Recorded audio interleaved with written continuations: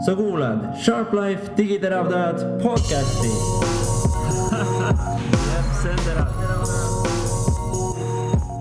And welcome to the first podcast of Sharp Life branding podcast series. Whoop whoop. All right, today we have a really special guest because as you understand, I'm not speaking my native language, so that's the thing already. Today our guest of honor is Avery Schrader.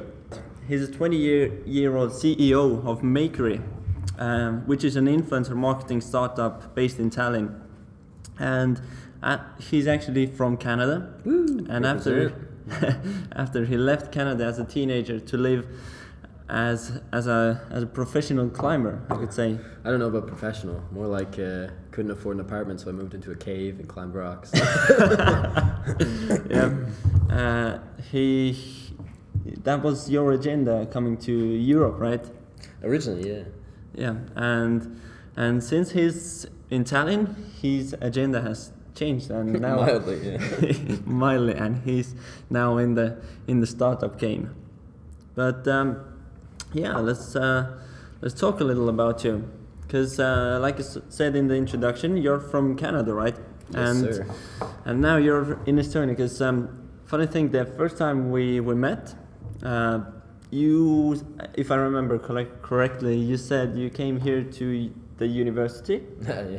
What were you planning to study? So I was planning to study.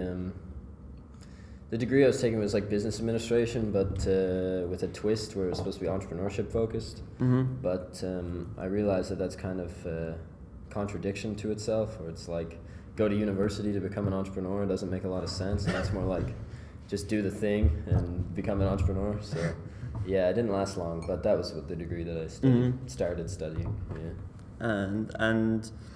And yeah, like I said, your agenda really changed. What was, like, share the story? What was the changing point that made you to decide that okay, now I'm studying entrepreneurship, but fuck it, I'm gonna become an entrepreneur? Yeah, I think it was like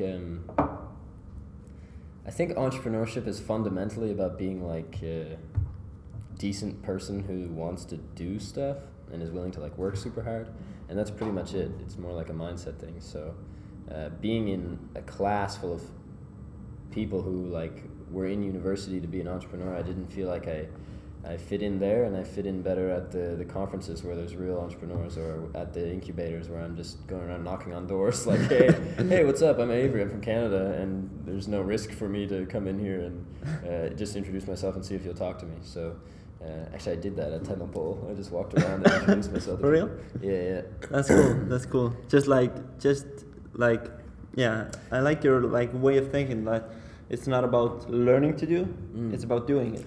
Doing to learn. Yeah, it's like flipping it, right? So, yeah, and I think maybe partly it's just me, school, the whole construct of sitting down and like, I don't know, there's no experimentation in school systems in general, and there's not a lot of collaboration either, so I learned from a long time ago that I'm not that smart, and I need to surround myself with people that are smarter. Like classical smart, you mean? Just like, yeah, I mean, in every way, right? Most people are smarter than me in most ways, and so in university, I'm not really able to like. There's not like a focus on collaborating with other people to do something. Yeah, because like the traditional schoolwork is you need to do it yourself, right? Yeah, and it's and like if you talk to other people, that's cheating. Yeah, and it's like 4 years to get an entrepreneurship degree. Or you can go to a hackathon and found a startup in 48 hours. So what do you like? What's the balance? Yeah, there's other options, right? Yeah. Okay, cool.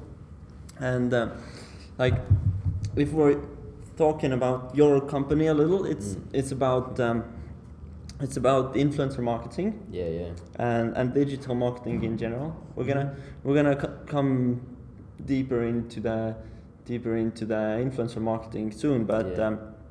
But since we're both in the digital marketing and so to say branding field, I'd ask you, like, how do you think that digital marketing actually helps real world companies? Because let's be honest. Let's be honest. Like, if we're talking in Estonian context, we're in 2018. Yeah, yeah. But if we still take the bigger half of companies, let's be honest, they still don't. If you're going to them, you're like a snake oil salesman to them most of the time, right? Yeah, in some ways, like it depends on the company too, and it depends on. What I would say is a little bit different about the Estonian ecosystem is that I would say in US and Canada right now, if you asked people what kind of marketing they do, the first answer in the list would be digital, probably. Mm-hmm. Like, yeah, we run a lot of Facebook ads and banner ads. Yeah, Facebook ads, banner ads, and maybe we dabble in some influencer stuff, and we're trying to make a lot of content, but it's really hard and blah blah blah. Mm-hmm. In Estonia, it's more like we do outdoor, print, and sometimes digital stuff, or we have banner ads. And yeah, that was actually kind of a shock to me a little bit, and coming here and seeing all the billboards and posters and stuff, it's just a little bit different. But yeah, I think that the value in digital is, it's like your only true ally against the long-term battle of irrelevancy.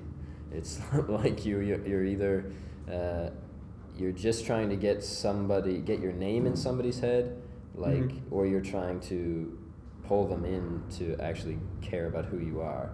It's like I might know your name is Casper, but if I know nothing about you, then it doesn't matter. And what digital allows you to do is kind of have that dialogue and build, without knocking on those doors, right? Exactly, yeah. It's like the difference between screaming at somebody so they hear you and whispering so they come a little closer. It's that's good. Yeah, I don't know. It's digital is like, to me, just makes so much sense logically, statistically, any way you look at it, which is why it's funny when you get the reaction of like snake oil salesman. The internet is a fad. Or like, I don't know. There's still people out there, I think, who think the internet will disappear soon. Sure. So what's your take on online marketing? Is all, like, we almost like got into that already, but let me ask you from another angle, maybe. Yeah. Like, your take on, as people saying online marketing is all magic and unicorn powder. Unicorn. or how would you say, like, companies and personal brands should incorporate online and offline marketing together? Because like, now we're talking about it from the opposite angle. Because there's also some people who really expect or hope that if you're an online marketer, like, you have some kind of magic powers. Like, if I'm gonna give my Facebook ad campaigns to manage to you, or my banner ads or whatever, I'm expecting you to 10x my revenue by next month, without changing my business operations or anything. Like, what's your take on that?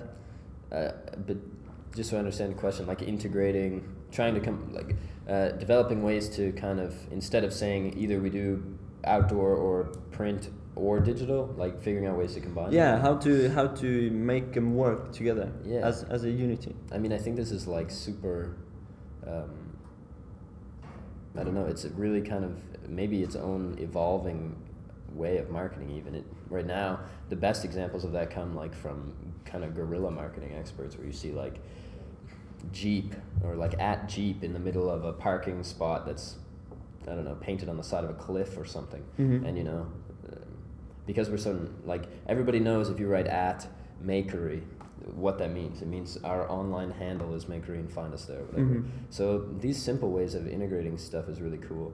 I've seen really good some ad agencies. I forget who the first one to do it was, but where it's like a billboard with like 100 words on it. And if you're reading this, you probably crashed your car while you're waiting. Why don't you go to our website? Blah blah blah blah blah. And it's like a creative way to drive people from that print or outdoor to online, where you can actually get them in a funnel, because somebody like drives past your billboard and sees your name. You're lucky, maybe they search you and then they're in the funnel. Otherwise, they've just seen your name. And maybe if you're like Coca-Cola or these massive companies who really, it's hard to they don't even really need to worry about ROI anymore. It's like more like we just need to make sure somebody doesn't catch up. Or Yeah, exactly. So I don't know if that's but I think it's really important to find ways to integrate these two things, and to like integrate brand awareness, which is done offline, and to actually connect it with a funnel online that you could actually get that person to be connected with you somehow. Yeah. Because that's the thing with. I'm not saying that outdoors is bad. It's great. It's good if it's good. That's the thing. Yeah, it's been here for forever. Yeah. And it's not going anywhere. Because people still go outside. And it's like, I think it's the same. It's good when it's good is pretty much the kicker for all forms of advertising. It's like, if it's working, then continue to do it. If it's not, then you need to shift. Mm-hmm. So let's talk a little more about the influencer part, because that's the part where you're home at, and that's your bread and butter every day. That's what I love. Yeah.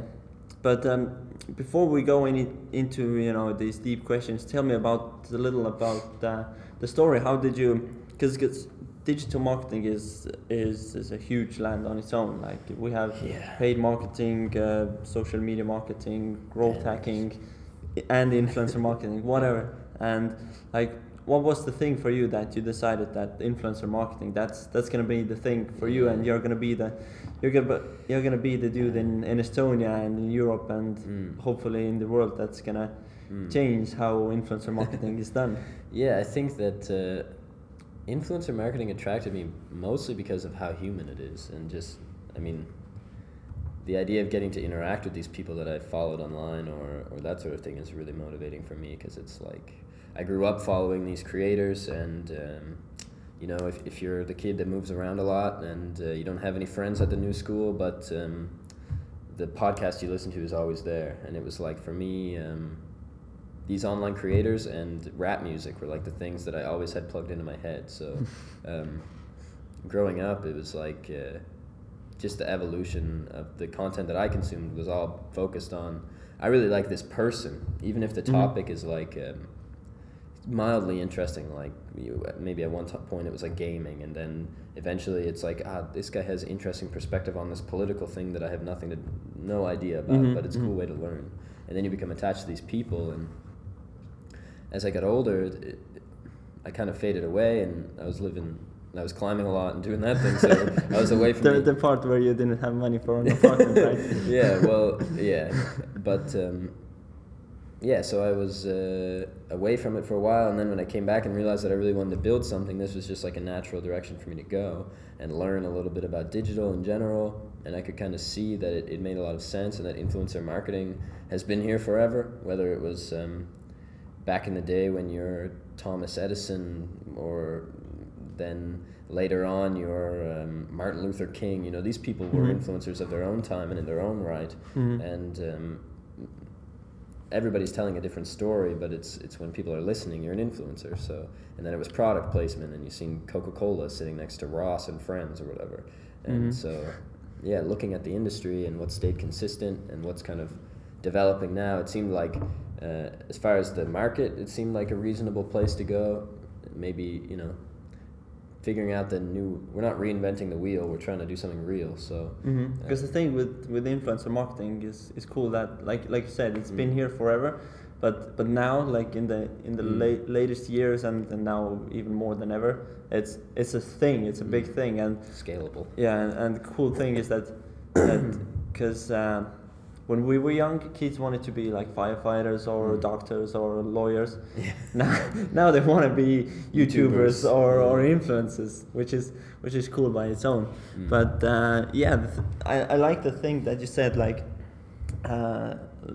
when you were young, you didn't actually care so much about the products they were like focusing, or the topics, but the thing with influencer marketing is that you buy the person first, right? Yeah, exactly. And then it's like, if I really like somebody and want them to make more of what they're making, and you know, it's like your best friend or your mom. You wouldn't hesitate to do them a favor. Mhm. So if somebody puts out a merch line and they put out a cool T-shirt that I think is cool and I would wear, and it kind of represents that I watch them and that's part of my identity or whatever.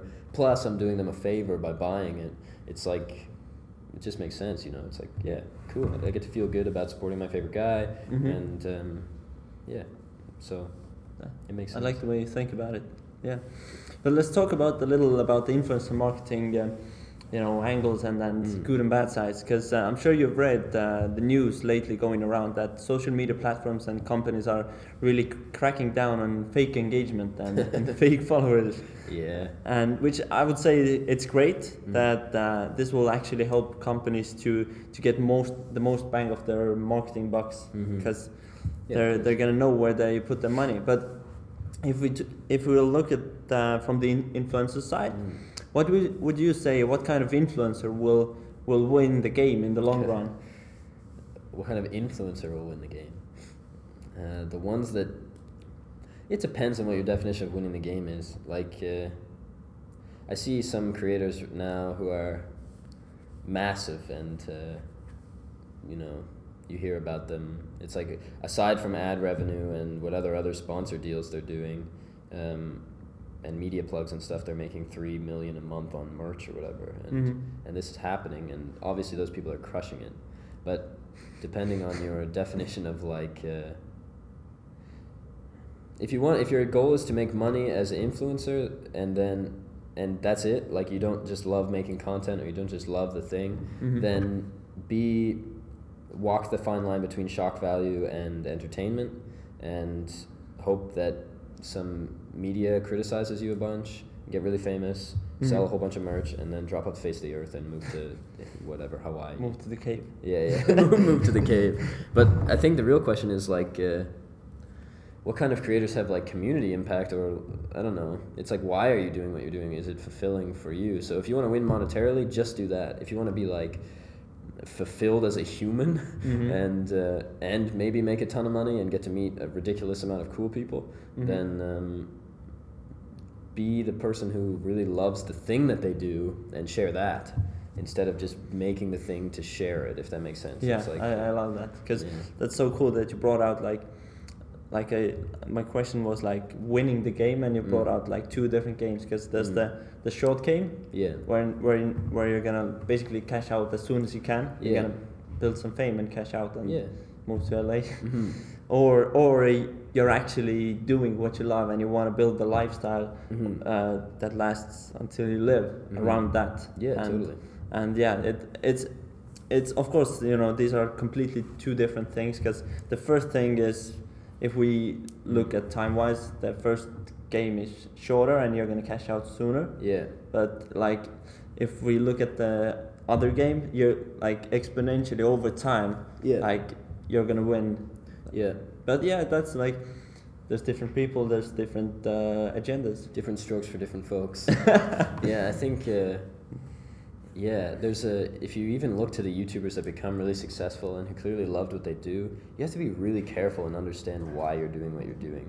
Because if you do make something of your craft that is people start to like you, and then you have to be really careful to still separate the craft, I think, and whatever the thing is that you're doing from the money and the audience and that sort of thing. Obviously, it's important to have the community and engage with them and enjoy them, but you see a lot of these big creators who hit like, it's like they get their 800th video, finally something goes viral, and they jump from 600,000 subs to 1.5 million or whatever, and then it's like, cool, we made it, and then what?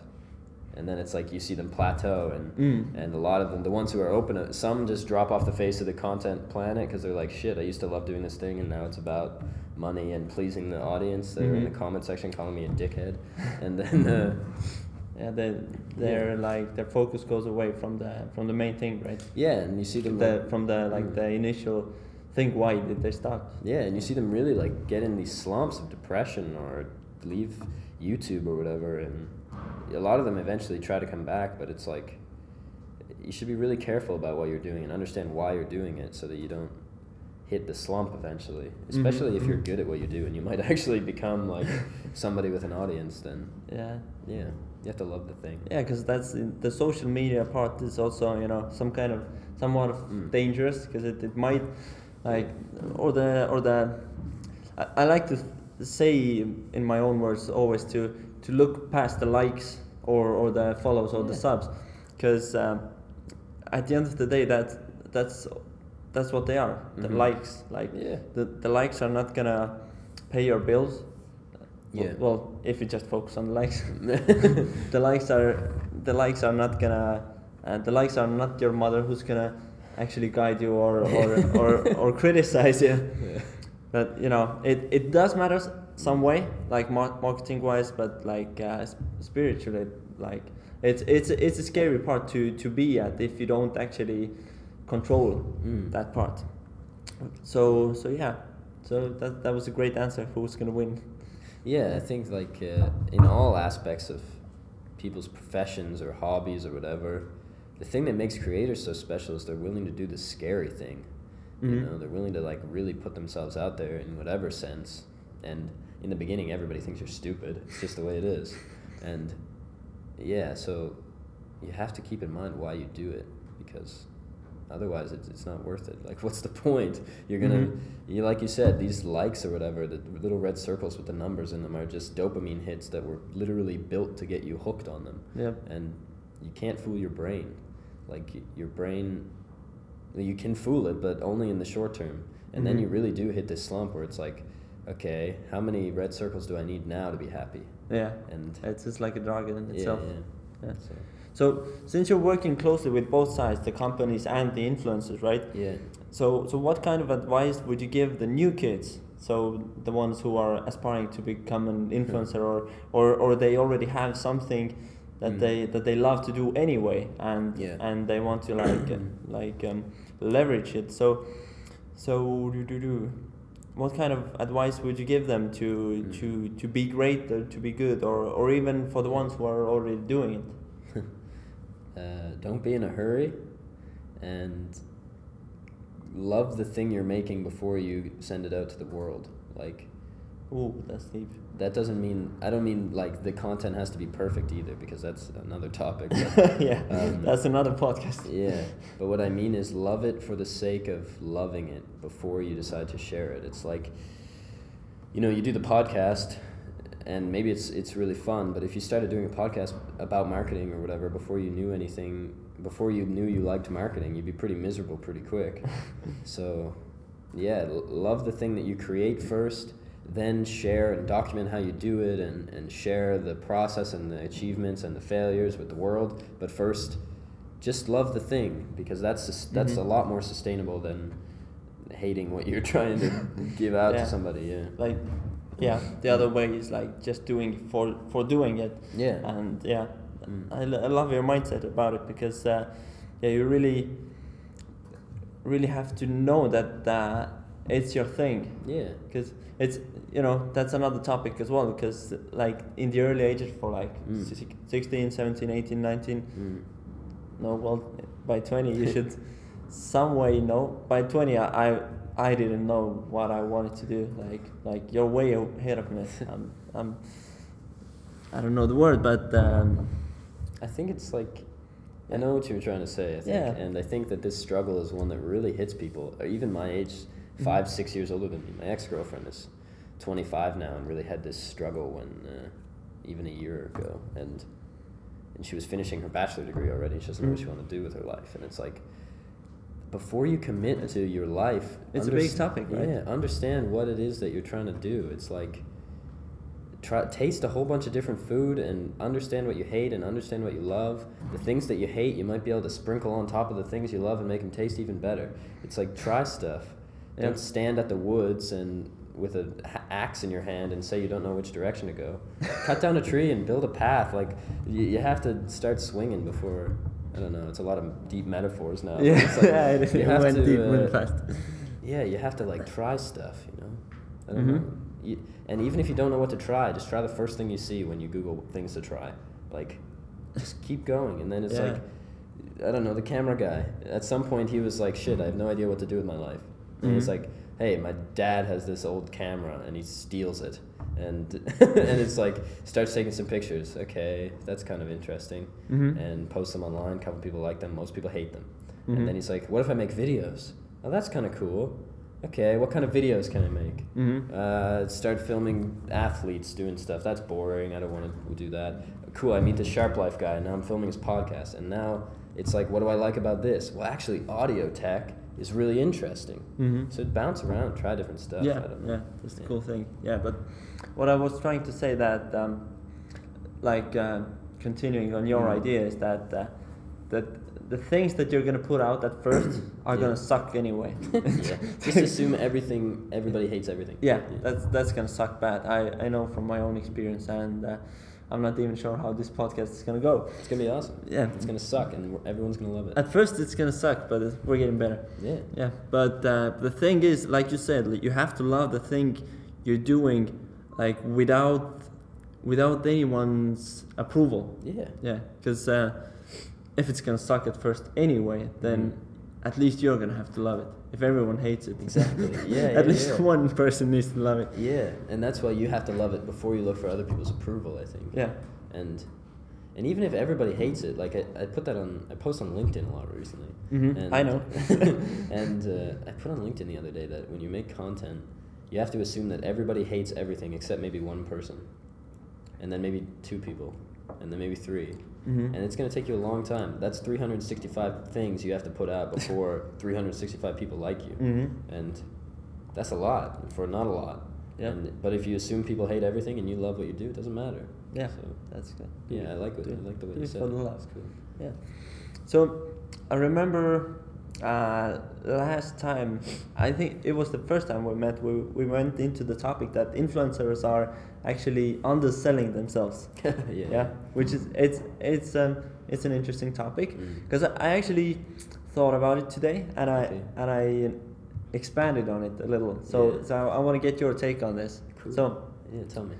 Because there's a really fine line.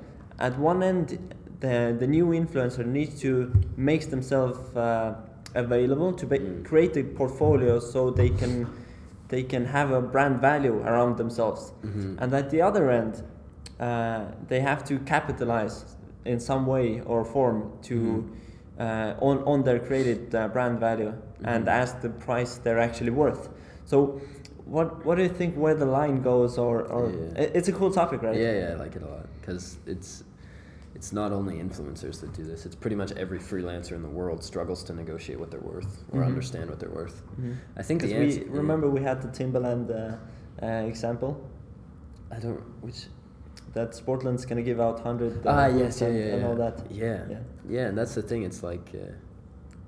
you're worth whatever people will pay you. So if you don't ask for anything, you're not worth for anything. It's cool. Like... in the beginning, I'm totally on board working for free. I think, I worked for free doing when I first started taking like HubSpot courses and these things to learn about inbound and digital marketing. It's like, work for free until you have something to offer. Don't try to sell nothing. But as soon as you have something, a small audience even, make sure, set the precedent that you charge $10 a post. Set the precedent you charge 20. How high can you go before people start saying no? Can you find one person that'll say yes at 1,000? There's a lot of people in the world that will pay you. And I think the rule is pretty much you just keep charging until you hit the glass ceiling. And then you have to get better at what you do. Or in the influencer case, you have to build a bigger audience or have a unique value where you're making reusable content or whatever. But I think as far as influencers charging more, it's like, do what you do for free and love what you're creating first. That's the cool thing about influencer stuff is you're doing it for free because you love it and sharing it with the world. And then people pay you for your audience, really, and your style and brand and that sort of thing. But, work for free and then charge as much as humanly possible. That's cool. I'm going to, self-indulge myself there a little bit. I like that you're worth whatever people will pay you. And if you don't ask for anything, you're not worth anything. Kind of harsh, but maybe true. Because that's so cool that you brought that up, because that is something of the same that my business mentor has taught me.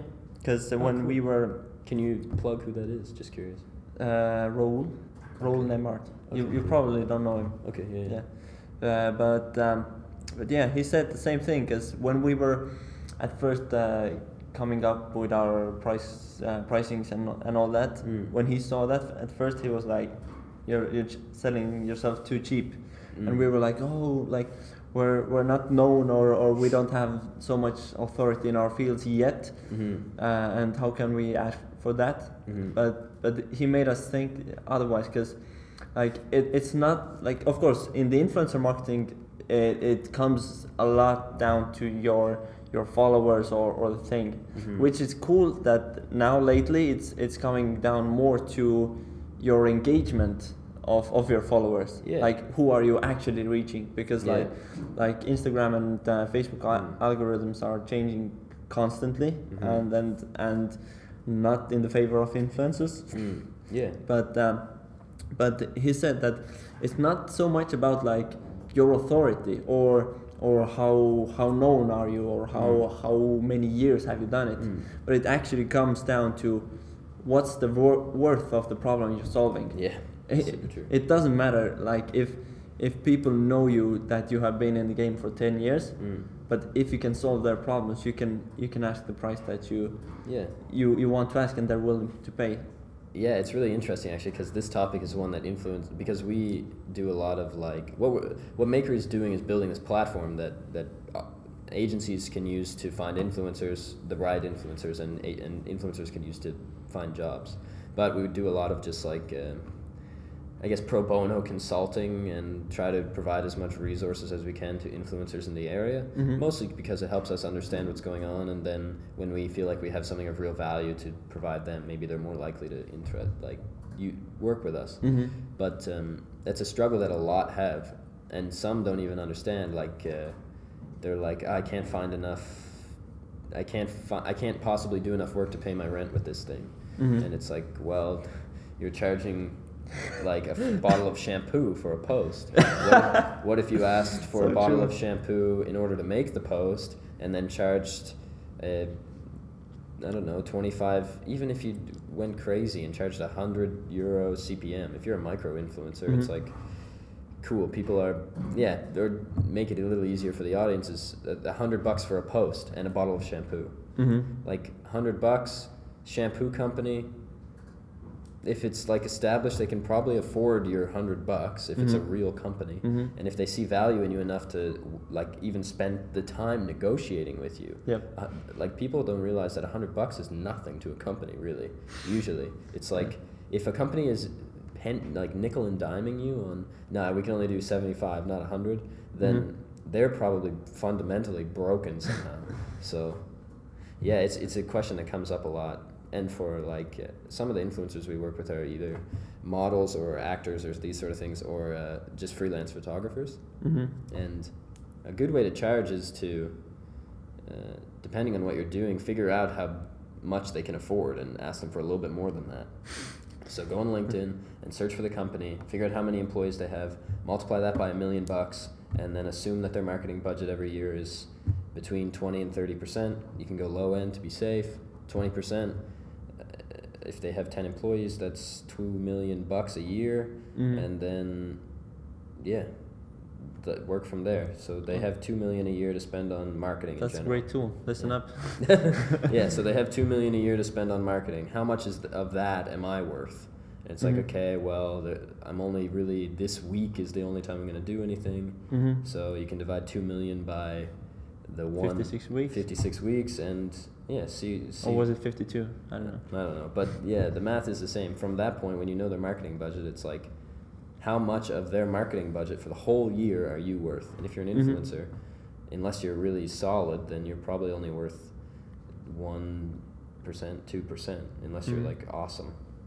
Or that was just golden nugget that you spilled right here. That's the same for lots of how to calculate your value. Yeah, your or value. How much to charge? Because the thing is that like not all companies are the same, right? Because like, let's say that you have a company that sells I don't know, kids toys, and they make around like a million a year. Or you have a telecommunication company that's like number one Estonian and makes I don't know 100 million a year. So like you can ask different. Yeah. A good way to look though is just number of employees times a million is pretty much the rule, because they need to make a profit off, like a profit margin over each employee plus all their expenses. So yeah, that's a cool tool. Yeah, you should use it too. I'm gonna use it. I'm gonna use it. Yeah. So let's talk a little bit about your company. By following you and the Makery on social media, I have you both on my Instagram. And I see you constantly making moves, especially lately. Like you've been stepping up your content game. There's so much in the backlog too. Yeah. Like, I don't know, 15 blogs or something just ready to go. So excited. Yeah. Cool. So I see you making moves, busting masterminds, having time to produce content, and you're attending events. Lately, you've been shouting out yourself that you wanna attend some live conferences as a speaker. Yeah. And then like, let's be honest, you're way more productive than the average Joe, average person. So what's your drive or what's your secret to say? Like it's cool to say always secret. It's a marketing word. Like what's your drive of being productive? Know what you like to do, and that should be the only thing you do. Life is too short to do things you hate. So yeah, spend your time doing stuff that you love to do and understand why you do it. I don't know. My like productivity tip, the biggest one that I have that I use a lot, and it's something that I'm trying to like write down more so I understand myself better, but really small pieces work way better. Like right now I'm trying to, because I was so focused on the startup stuff that I was kind of being a lazy ass and not hitting the gym with Sharp Life like I should be. And we're gonna hit the gym tomorrow with Miguel. Nice. And Miguel, he's been getting some gains. Look at the guns on the kid. Yeah. Like when we first started with him, by the end of the summer, like he was like I used to be, a small skinny kid. Now he's pushing. What's your like the leg press? You did some 135 with one leg. Yeah, with one leg. One leg. Bam. How many of you suckers out there can do 135 leg press? I'm not even sure what that is. With one leg. With one leg. That's some heavy shit. Yeah. But when I have a problem like this that I see with myself, or like a goal that I want to achieve that I know that I'm not progressing towards, I just take a mini chunk, and it's like right now I get back into the habit of going to the climbing gym at least 3 times a week, and then once a week the Makery team does something active together. Last week we played badminton. Yeah. And it's like just integrating these like micro steps into fulfilling, it's a lot harder to say I'm gonna be fit than it is to say I'm gonna make sure that I spend at least 2 hours 3 times a week in the climbing gym, which isn't a lot really. 8 to 10, 3 days a week. It's not a problem. So it's more like not making it a big goal, but more like making it a process. Yeah, and understand why you do it. Like I know that when I exercise, I'm more productive, and I know that I feel like I look better, and then I feel better, and then everything is. You're more confident. Exactly, and so I would say that productivity is a real journey for me actually. But understand the things that take you away from what you're trying to accomplish too. I keep Facebook like way in the back of my phone in like a box with a bunch of links kind of hidden in the other side. Every week or two I move around my social media icons in my phone, so it takes an extra half a second to get to the icon because I have to remember where I put it. And it's just like that half second that stops you from getting locked in the feed. And so figure out the things that take your time and eliminate them as best you can. Understand the purpose behind why you do things, and look at yourself really critically and like the thing that you spend the most of your time doing, or this in any given moment, is the thing I'm doing right now going to help me be happier or more fulfilled? And if you're watching Netflix, the answer is probably no. Yeah. And then, okay, why the heck am I doing this thing then? That's cool. That's cool. Yeah. It's like asking yourself all the time, am I moving in the right direction? Yeah, yeah, and once you start moving a little bit in the right direction, then it's like you start to understand why it's important to do that, Mm-hmm. and suddenly opportunity comes when you start knocking. And yeah, I don't You know. have your thing with the knocking, right? Yeah, sure. Yeah, it's a I agree. It's a snowball effect that Mm, when you start moving in the direction you actually want, and you start designing your life, not Mhm. just being in it. Yeah, true. Yeah. And even like, let's say instead of the Sharp Life thing, you were working at a bank. It's just hypothetically, cool. You're a teller at a bank or marketing, whatever. It's like tomorrow, if Sharp Life drops off the face of the planet for some reason, everybody involved with it gets arrested except for you, and it's like, okay, I gotta eliminate Sharp Life from my personal brand. You know, you have, not that I'm an important guy, but you know that because of what you've done with Sharp Life, Mhm. you have something to fall back on if everything goes wrong. It's Yeah, like exactly. you have a network that you built. So even if you fail, if you're doing something, then there's some value afterwards. If you're doing the thing you love. Yeah, especially yeah, exactly, because it's like, cool. I know that Kaspar is the marketing guru of Tallinn, and if Sharp Life falls off the face of the planet, you're welcome to join Makery, no problem. But That was an invitation, right? so it's like, yeah, I don't know. Don't be afraid to fail at things. I mean, it's a bit of a tangent maybe, but Yeah. Mm. Yeah, because the thing, if you love what you do, you cannot fail. Yeah, precisely. Whatever happens. Yeah. But I really, the thing I actually ask you to become my first podcast Nice. guest is that the thing is that it was really funny that how we met. Yeah. Because it was. I like to think because the story is so on point, because you're a digital marketing guy, I'm a digital marketing guy, Yeah. and the thing that clicked was just our Instagram feeds, and we just slid into the DM and that's how it started.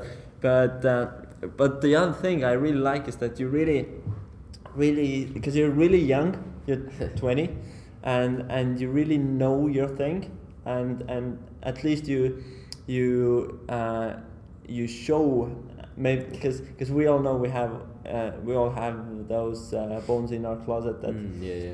that we're constantly thinking like, am I really that good that I look? Yeah. But at least you got that part right.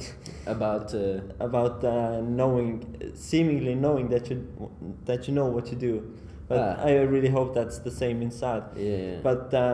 But you really have your things in place, and I'm sure it really comes down to values. So what are your values that you yourself actually live by?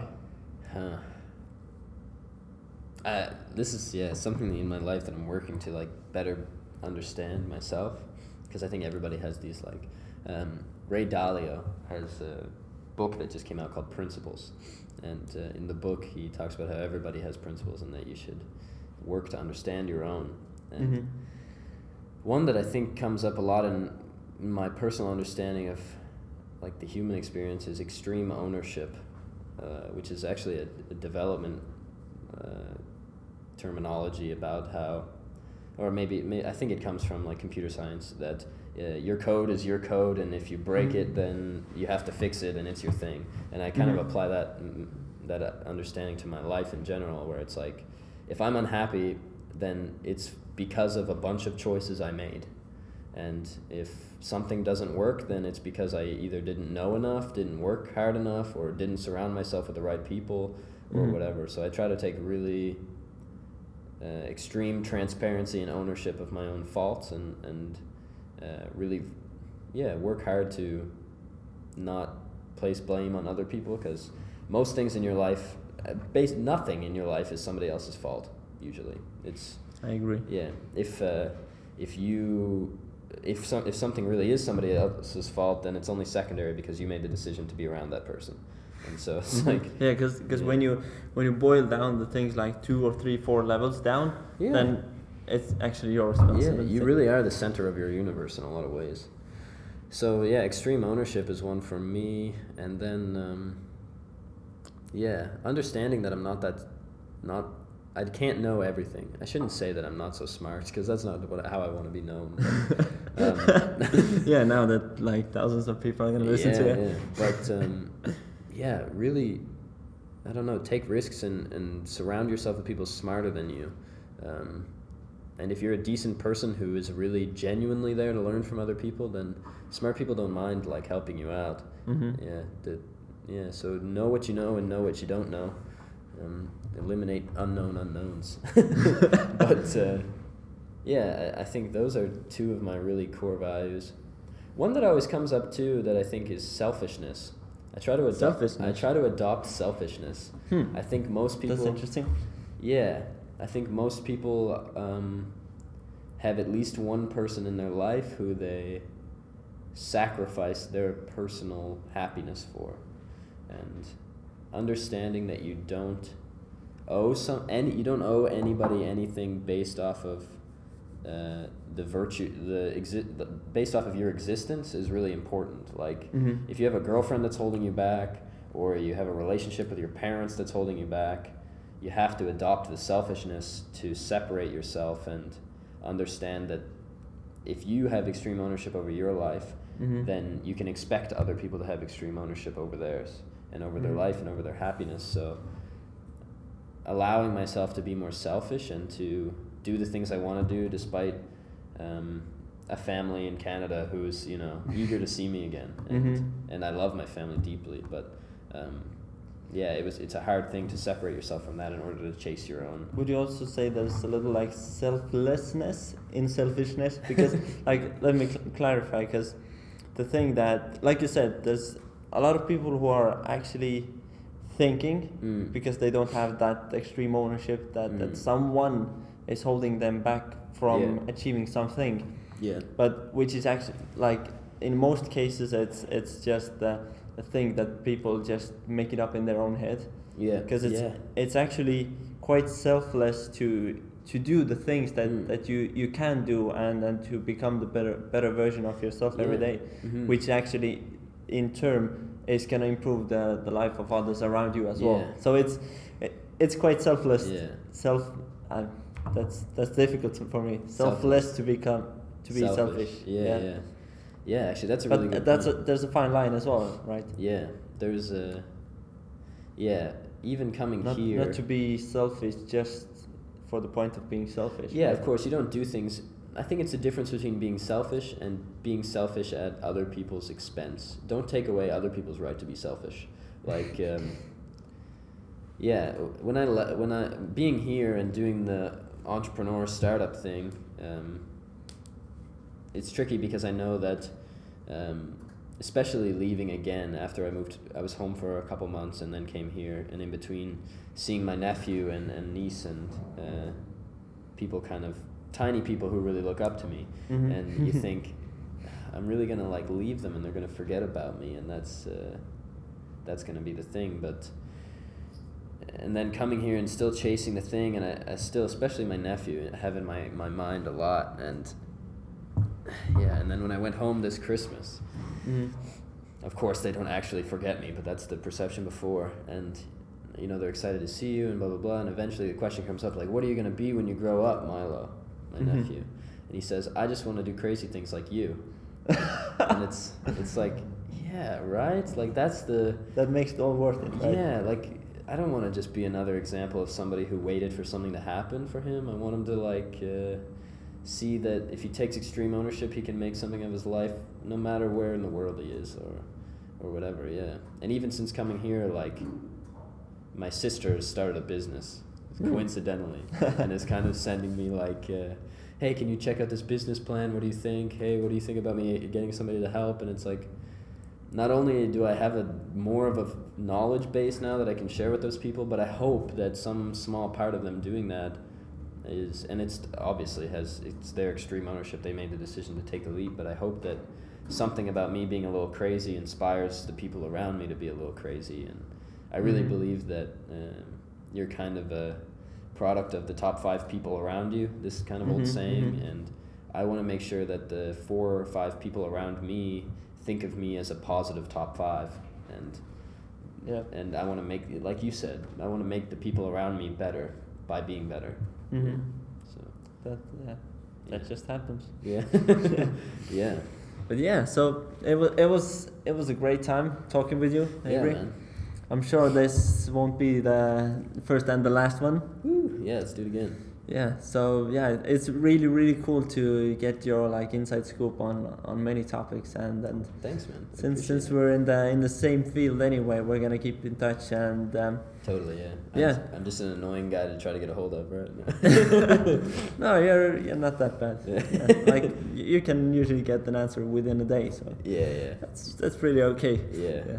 So yeah, thanks everyone for listening to Sharp Life Branding first podcast with the one and only Avery Schrader. Yes. If you wanna get to know more about his company and his doings, you can follow him on social at Makery, and his personal is at The Avery Schrader. The Avery Schrader. Yeah. It used to be Avery Schrader, but now since he's a little more selfish, he decided to make it the one Avery and only. Yeah, the Avery Schrader. So yeah, looking forward to hear back some feedback from you guys. I hope you really liked it, and we're gonna see you or hear you in the next podcast. Peace out. Adios, amigos. Thanks for having me. Så kuulad Sharp Life digiteravdajad podcasti. Jep, send it out.